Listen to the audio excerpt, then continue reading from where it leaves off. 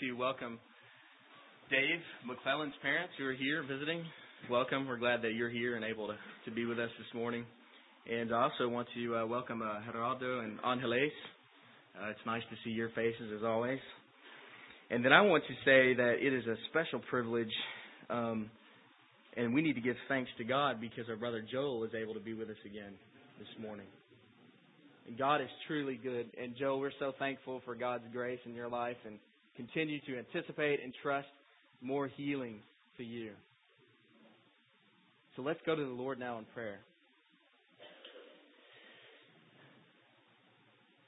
Heavenly Father, we thank you so much for this distinct privilege to come together as a family of God and to gather together to sing and to worship you, to praise you, to humble ourselves before you, to be taught and instructed by your Spirit through your word, to sing songs of praise and adoration, songs of confession, songs of thanksgiving, to pray for one another. Lord, we look at the back of this sanctuary and we see one evidence of grace in our brother Joe Miller, and we praise you for that. We will not, Lord, hesitate to do that. Lord, we will not fail to do that because you are great. You are a great God. We say that together. We confess together you are great. Thank you, God. Now, Father, we pray that even as we look into your word now in the next couple of minutes, Lord, this time together, that you would powerfully speak to us through your Spirit. Father, I sense my great need for you. And so I pray for your help, your enablement, your Spirit to anoint every word that is spoken. Lord, preserve me from error. Lord, let the word of God run its course and speak to our hearts. Let this family of God that is here gathered, every person, every individual from the youngest to the oldest, be gripped by your word. In your precious name, together do we pray. Amen. Amen. Well, this is my question for you this morning. Are you married to the church? Or are you dating the church? See, wrapped up in this question, actually, is the issue of commitment. Now, most of you are married. And you understand that before you got married, when you were dating, you were definitely in a relationship, to be sure. But when you got married, you moved from being in a relationship to being in a committed relationship. There was a transition that took place. And the question I want to ask us this morning is, how are you personally, individually related to the local church? Are you married to the church? Or would your relationship to the church be characterized more by just kind of hanging out? Just kind of hanging out with the church. What does our attitude toward the church reflect? Does it reflect Christ's heart for the church? See, I want to read this morning from Ephesians chapter 5. I want to read verses 25 through 32. I want to look at Ephesians 5, 25 through 32.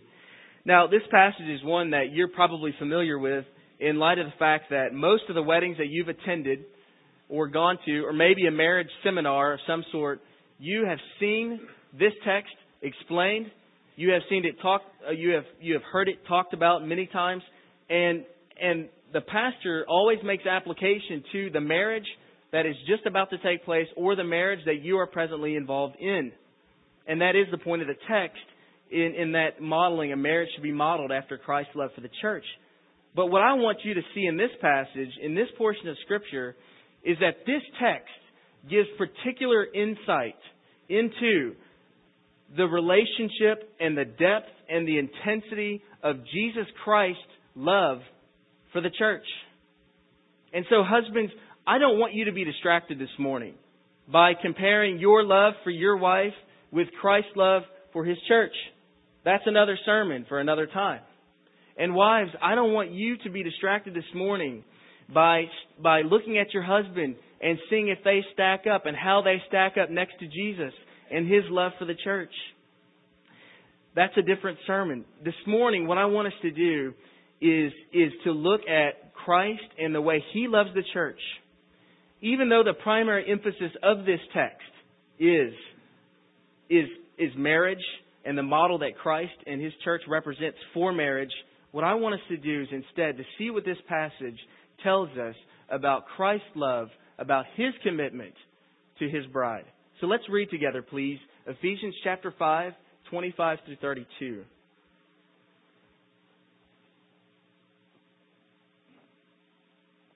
Husbands, love your wives as Christ loved the church and gave Himself up for her, that He might sanctify her, having cleansed her by the washing of water with the word, so that He might present the church to Himself in splendor, without spot or wrinkle or any such thing, that she might be holy and without blemish. In the same way, husbands should love their wives as their own bodies. He who loves his wife loves himself. For no one ever hated his own flesh, but nourishes and cherishes it, just as Christ does the church. Because we are members of His body. Therefore a man shall leave his father and mother and hold fast to his wife, and the two shall become one flesh. This mystery is profound. And I am saying that it refers to Christ and the church. Now, it's important from the very beginning for us to understand that God did not look down at the relationship between, say, Abraham and his wife and say, now that's a loving relationship, that's a model marriage. I think I'll take my example for how to love the church on the basis of how Abraham treats his wife. God does not look at human marriage and say, now that's a good example. I'll take that human marriage and I'll model my love for the church after that. No, it's the exact opposite. God created marriage to illustrate His love that He has for the church. A love which pre-existed the marriage relationship. And as Paul states, this is indeed a profound mystery. The marriage relationship, which is, at the very least, it's an imperfect echo of Christ's love and His perfect commitment for His bride. But I want us to consider this morning, I want us to consider what this passage teaches us about the depth of Christ's love for His church. How much does Christ love the church? How much passion and hunger and desire and committedness and faithfulness does Christ exercise for His church? Well, the text says, so much that He gave Himself for her. He shed His blood. Yes, it said He died for the church to redeem a people to become His very own. What stands out in this text, writes John Stott, is that the heavenly groom, we see in this text the heavenly groom's commitment and covenant love for his bride. He chose her from eternity past. From eternity past, He set His affection upon her. And after buying her back from sin and from death, He gently and He patiently sanctifies her and cleanses her and prepares her for Himself. The love of Christ is not flighty. It is not given to whim. It is actually the opposite. It is sacrificial. It is an unchanging love. And His identification with us in this text is so real that He considers us to be His own body, which He nourishes and cherishes. Which one of us as members of this church does not take care of or does not desire to take care of our body? We nourish it. We protect it. We feed it. And Christ is saying here that He is nourishing His own body. He cherishes it. And His passion is so great for us that He calls us His bride. Now, even if you've been to 100 weddings, 500 weddings, maybe you're a pastor, maybe you have preached many of these weddings, there's always that magical moment when the groomsmen are standing here, the bridesmaids are on the other side, and the groom is standing in the middle, and all the people rise. And what happens? The bride walks down the aisle. and everybody stands up. And with great anticipation, they turn and they look at the face of the bride. And the joy and the electricity of that moment. But the only thing that's more powerful than standing up and looking at the face of the bride is to turn and look at the face of the groom. The groom's face, when he sees his bride clothed in white, walking towards him, and he sees that, and he is visibly shaken by that. And I've had the privilege of being involved in several weddings and being a groomsman in those weddings, and to look at my brothers in Christ who love their wives with so much passion, or their fiancée with so much passion, that as she walks to the front, they are so thankful. They feel totally privileged to be in this position. And when they see the bride, they look at her face and they grab for the handkerchief because tears begin to flow down the face of the groom. That is such a beautiful image. And even if you've been to 100 of these weddings, it's as though Christ were saying, have you seen the intensity and the love and the anticipation of that wedding? We'll magnify that by the nth degree, and you have only a sampling, only a small taste of my love for the church. And that's why he describes that glorious day as a wedding celebration. The wedding feast, the supper of the Lamb. As the Church of Jesus Christ, the church that is composed of Christians from all nations, from all peoples, from all tongues and languages, gathering together, all different colors of skin, all different types of people, cultures, they gather together, and he looks forward to that day, and he says, you are my bride, and I cannot wait for that moment. I am longing for that day. I am preparing for that day. I am laboring to make you the beautiful, blameless, and spotless bride that you are to be on that day. And John Stott writes again in his excellent commentary on the book of Ephesians. He writes, speaking of the church on earth, he writes the following words. She is often in rags and tatters, stained and ugly, despised and persecuted, but one day she will be seen for who she is, nothing less than the bride of Christ, free from spots and wrinkles and any other disfigurement, holy and without blemish, beautiful and glorious.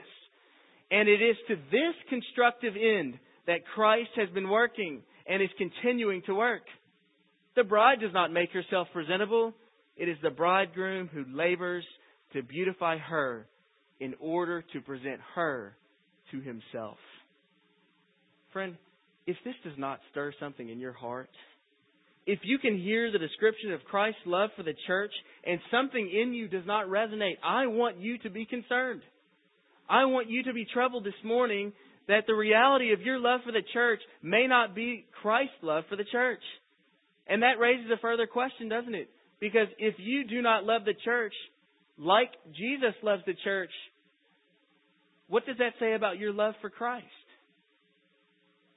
Now, people, they say all the time, I want a heart for the poor. I pray for a heart for the nations to reach. I pray for a heart for maybe racial harmony. I pray for a heart for the many people who are suffering around the world in various capacities. And I ask you this question this morning. Do you want God's heart for the church? Do you desire to love the church like He loves the church? Now, I know that we can't perfectly love the church the way the bridegroom does. But friends, we are called to be imitators of God. And we are called to be conformed to the image of His Son. So can there be any question that part of being like Jesus is to love what He loves? If you love Christ, then surely you must love and be absolutely committed to His church. Not merely tolerant of, or indifferent to, or nominally involved in, but in love with and committed to God's plan and purpose through the church. But if we don't get around to talking about commitment, this will just be nice words, a nice sermon. If we don't get around to talking about specifics and asking the question, where has God called each one of us individually to call our home, then this would just be words. You see, today there's a lot of fuzzy thinking about the church. Actually, it's worse than that, friends. It's worse. There's just a lot of ignorance about the church. Just not much thinking at all about it. Just complete ignorance about the church in the world, and even in our evangelical culture, this is true. A lot of fuzzy thinking. And friends, many of us have started with this type of fuzzy thinking. Maybe when we grew up, or maybe today, maybe even here this morning, your thinking about the church is fuzzy. It's muddled. It's not clear in your mind. And so today, there's very little deeply rooted conviction about the church. I see this all the time with Christian singles and college students. I had the privilege of being a part of a college ministry and Campus Outreach. It's an excellent ministry. I thank God for Campus Outreach, Campus Crusade, Navigators, and many other ministries. And I've seen this all the time, is that it seems that college students, they tend to navigate towards conferences, towards retreats, towards the next sort of, what shall we call it, a religious activity that is happening. They love to go to these things. But the local church, well, the local church is fine. It's a fine institution. And it's not like they're opposed to it or like they're somehow resisting it. It's not that they don't go. They still go to church and they go every Sunday. But friends, it's just that they don't think about it. They don't have a conviction about it. They don't have a commitment to it. I remember once in college confronting, in a loving way, obviously challenging a leader of a college ministry and asking him about the striking lack of emphasis on the local church in that particular ministry. And as I mentioned this to him, he was a very godly man, a man that I love and respect. And he looked at me and he said this, we just assume that they understand that about the local church. Well, maybe, but maybe not. It's partially true, I'm sure. In that many of those students will assume that they need to be somewhere on Sunday. And maybe even they will go somewhere on Sunday. And maybe for you this morning, you also have that level of a conviction. I need to be somewhere on Sunday. I need to go to church. But friends, habit is not the same thing as commitment. And habit is not the same thing as conviction. Can you imagine on your 25th wedding anniversary, you are there, your spouse looks into your eyes and he says this, honey, all these years I have cared for you and there was no one who matters to me more. And do you know why I've done this? Habit. That's going to kill the romance. The romance is finished at that point. Thanks for the anniversary, but no thanks. And I do not believe, friends, that God's heart is moved when He sees a bunch of people who have just gotten in the habit of showing up on Sundays. And I think it's so ironic, who are not even walking with God in the rest of their life or in the rest of their week. They show up on Sunday.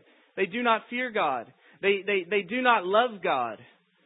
But it's like they've been going to church on Sundays so long that it's like, well, what else would I do? I do not think God's heart is moved by that, because habit is not the same as commitment or conviction.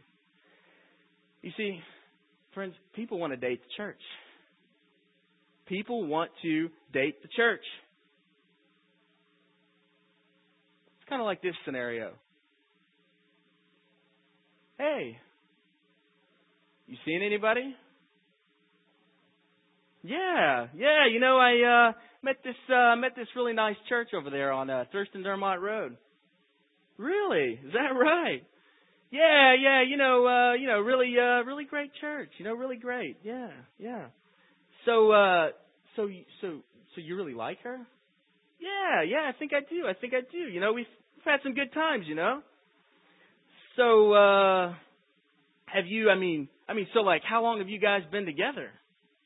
Oh, 6 months or so. Yeah, really? I mean, are you like getting into like membership classes? Yeah. I mean, I got about 5 of those. Remember, she's into that sort of thing, and it really makes her happy. So, yeah. So I went to them. So, wow. I mean, so is she attractive? Oh yeah, man. I mean, she got this new auditorium and all these new pews, and yeah, she's great. So, I mean, are we talking marriage? Oh no. I mean, no, I don't think so. I mean, it's just there's I'm still young, and I mean, there's a lot of churches out there, and you don't want to just kind of marry the first church you come across, and and to be honest, there's just some things about her. She's kind of, she's kind of clingy. I mean, when we get together on Sundays, she wants to be together like 2 hours. And and she's always like, "Let's get there on time. And when you get there, honey, please turn the cell phone off." And then she goes further and she says, I want us to go to youth group, and I want us to serve, and I want us to help out in the church. And I'm like, "Whoa, honey. I mean, hey, we got this beautiful thing happening here." And I'm like, I'm feeling like, "Whoa." I've never said this to her or anything, but I'm kind of like, back off, because I'm not saying this to be proud, but I mean, there's a lot of churches out there that'd like to have me around, and they wouldn't be like trying to keep me for 2 hours every week, and you know what I mean. I just kind of want to keep my options open. Well, I was one of those kids who practically was born in the church. And my dad has been a pastor as long as I've been alive. And so I've always been around the church, church meetings, church people, youth groups, and it was a social experience for me. And I never really came to church out of conviction. And for me, it was a social engagement. And really, I was quite cavalier and casual about the whole thing.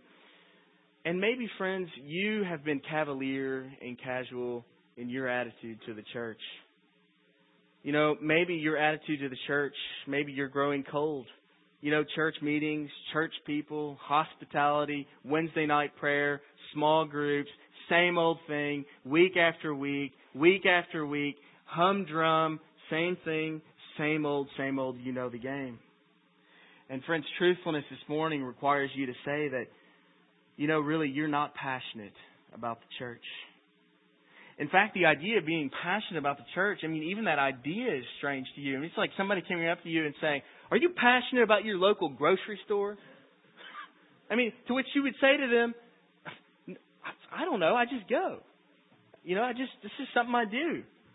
Or maybe you've seen the good and the bad and the ugly of church, and maybe you're just kind of left unimpressed. Like you've seen, the flaws and the initial romance has kind of died off for the whole thing.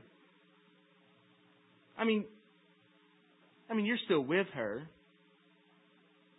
but you have to admit that, you're just not really feeling the spark anymore. Is that you? Kind of looking around. You're not seeking to leave or anything, leave the local church. I'm not speaking of Heritage specifically. You're not seeking to leave the local church or anything, but, just trying to find fulfillment in other things. A Bible study over there, another small group over here, a worship festival over there, a conference over here, and, the other one. But your local church, you're the place where you come to be fed, your local church, you're just not all that excited about it.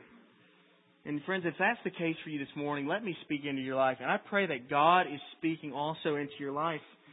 And that God is saying something to you, something like, I want you to get serious about the local church. I want you to stop dating around. I want you to become a part of my plan. I want you to serve this body. I want you to help this body. I want you to encourage this body. I want you to build up this body as they will commit and promise to doing the same for you. This is God's plan. It's always been His plan from the beginning to build a name and a people for Himself through the gospel. And so we are called to love the church. And friends, our heart will move from coming to church just sheerly out of habit. It will move, and suddenly we will find ourselves saying, you know what? None of my pastors are famous. A few of them have written a few books, but none of them are famous. You know, a few of them have traveled in different places of the world, but really none of them are really world travelers. But you know what? I'm really starting to fall in love with these people. People that are not like me. People that are also full of a lot of sin. But I'm really starting to love these people and all that God is doing in them and through them for the sake of His gospel. So friends, I ask you this morning, what are you doing with your life? Are you a part of something that's going to last? I mean, I challenge our men. I challenge us as men to find older men in this congregation who can disciple us and lead us into God's commitment for the church. I challenge those of you who are younger ladies in this church to find older ladies who own that conviction and to be discipled by them around that conviction. But this leads us to ask some tough questions, and I want to close with asking some tough questions this morning for us. Is it God's design, number one, is it God's design that Christians build their lives around the local church? Is that God's design? Is the local church the primary place, number two, for me to use my gifts for the glory of God? Is the primary church place for me to use my gifts the local church? Question number three, is the local church the primary instrument God wants to use to proclaim the gospel and to make disciples of all nations? And number four, am I called to be committed to a specific local church? Well, I believe, based on the teaching of God's Word, that the answer is an emphatic yes to all of these questions. I believe that when we ask the question, is it God's design that we build our lives around the local church, that the answer is yes, we are to build our life around the local church. I believe that when we ask the question, is the primary place for me to use my gifts for the glory of God, the local church, I believe the answer to that question is yes. Use them in the context of the local church. Go crazy with your gifts in the context of the local church. I believe when we ask the question, is the local church the primary instrument that God wants to use to proclaim the gospel and disciple the nations, I believe yes. I believe the church is God's program for evangelism. That is His program. That is His most foundational program for evangelism. And I believe that when we ask the question, am I called to be committed to a specific local church? I believe the answer to that question is yes. I believe we are to do these things. But the question is, do you own these convictions? Friends, if you do not, let me speak gently, very gently to you. Please do not avoid what I'm saying. If you do not believe these things, please study God's Word. Read the book of Ephesians. Please talk with your pastors who are here, who would love to point you in directions to help you own these convictions. See, I want you to know that these convictions don't come from Heritage Baptist Church. They come from God. They are created by God. And friends, these standards will exist even if Heritage Baptist Church ceases to exist. So please, I ask you, do not deceive yourself and think that, well, that's just the way they do things around here. It's not. It's the way that God does things in the world. And I want you to wrestle with the Word of God and tell me if this is not so.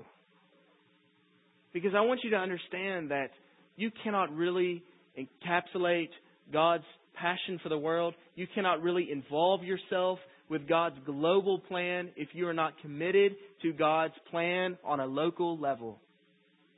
which is to be building His church. So have you married the church? You say, well, Jonathan, to be honest, no. I mean, I'll tell you this. I attend all the time. I'm not a member yet, but I attend all the time. And please know that I'm not speaking of Heritage Baptist Church. I'm speaking of the local church. Friends, we don't think that you have to join this church. We just want you to join a local church somewhere. But friends, attending all the time is not marriage to the church. That's an insincere commitment, masquerading as a sincere commitment. But maybe you've gone further and you say, Jonathan, I've actually joined the church. In which case, maybe you're like the man who decides he should stop dating his girlfriend and actually marry her.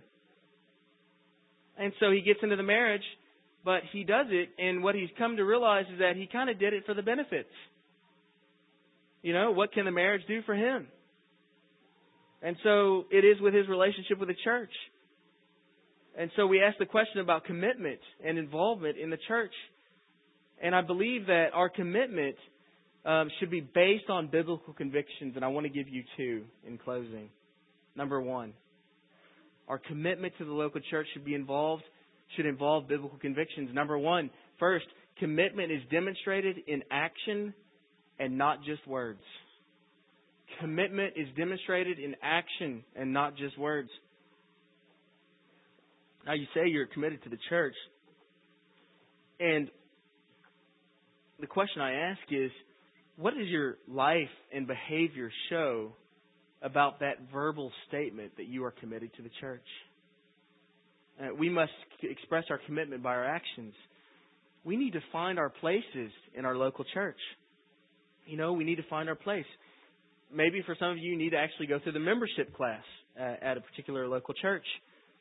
And then once you've gone through that, the process of membership, find a place in a Bible study, in a small group, in a place of service or a place of ministry. If you look at Ephesians chapter 4, the fact is in Ephesians chapter 4, it says that the body is built up as each member contributes and each member serves that body. Each member is joined to the others and we function as one unit. One of the commentators of Ephesians says this. Listen to this. This is a challenging quote. The church is a body, and I am either a productive member of this organism or I am contributing to its dismemberment. Many of you seated here may be living illustrations of this message, and I mean that in a positive way. I am so thankful for all the committed members who have encouraged me in this church, who have helped me. I am so thankful. I'm sure our pastors are so thankful. They are so thankful for all the committed members of this church who love this body, who serve this body. And our pastors thank you for that. They thank you for your example. They are thankful for the evidence of grace in your life. And I am thankful for that. I'm thankful for the way that helps me to see your example.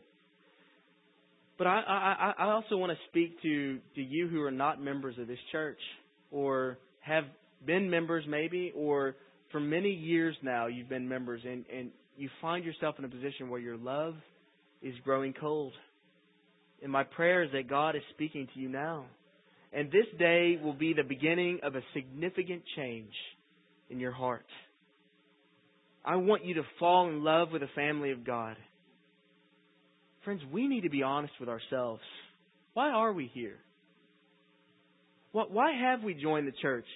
What's all this for anyway?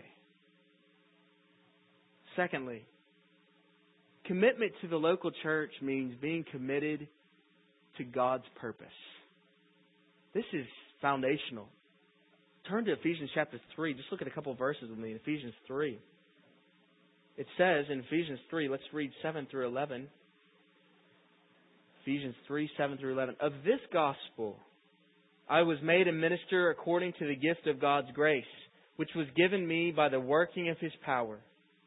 To me, though I am the very least of all the saints, This grace was given to preach to the Gentiles the unsearchable riches of Christ and to bring to light for everyone what is the plan of the mystery hidden for the ages in God, who created all things, so that through the church the manifold wisdom of God might be made known to the rulers and authorities in heavenly places. Paul is passionate about the church. He is passionate about the church because through the church, the mystery, the unfolding of the very plan of God, hidden through the ages, is known. And it's only known through the church. This is the vehicle that the very unfolding of the saving plan of God is made known to the world. It is centered around God. His commitment is based in biblical convictions. Paul's commitment. It is centered around God. It is not centered on worldly interests. And friends, our pastors themselves, they don't want us to be committed for the wrong reasons. They want us. They want you and me. They want us to be committed for God's reasons. They don't want you to be committed because your friends are here or because you love this building, which I doubt that's the case.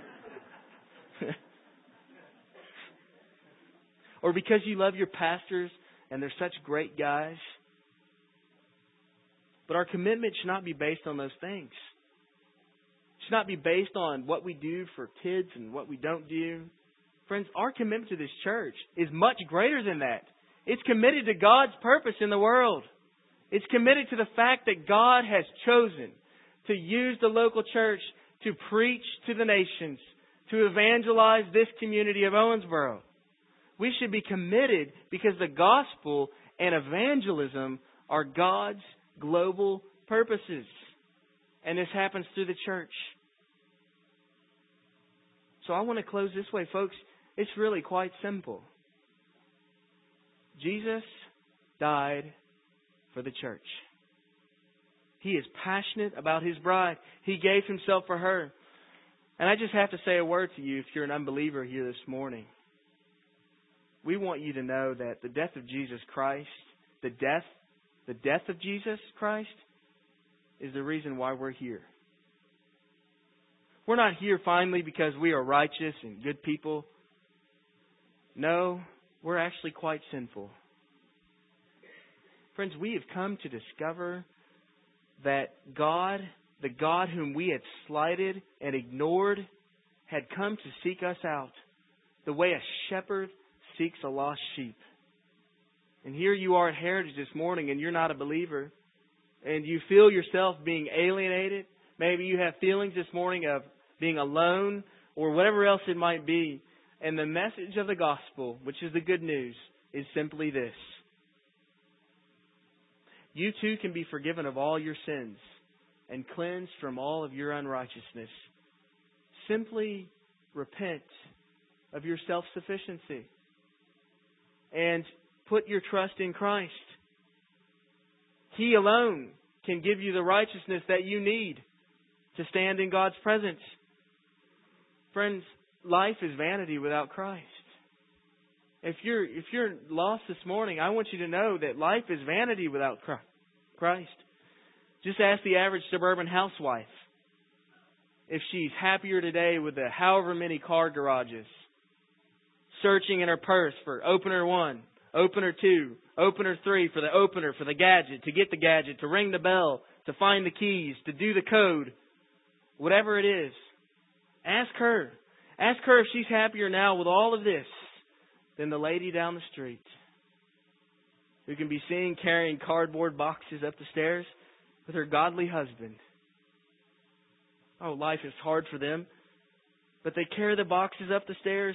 They just moved into their 2-bedroom apartment. They just moved because they had to move.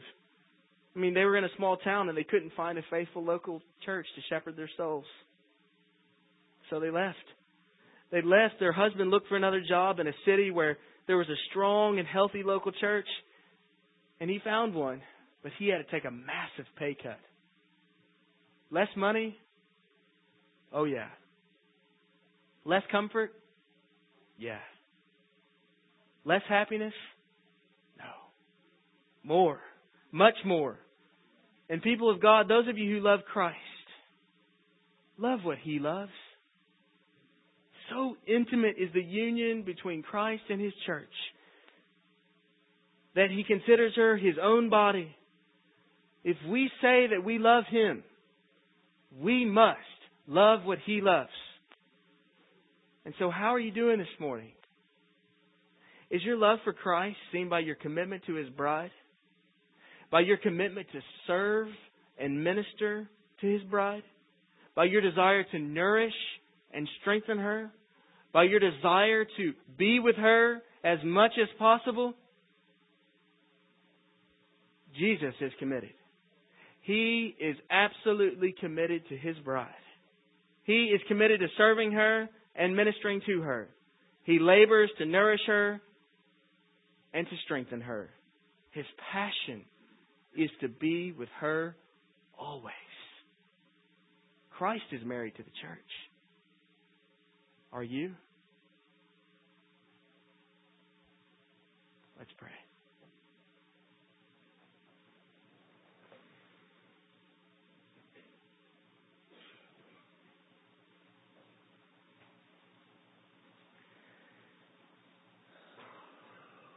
Exalted Christ, we come before You and we thank You for Your model.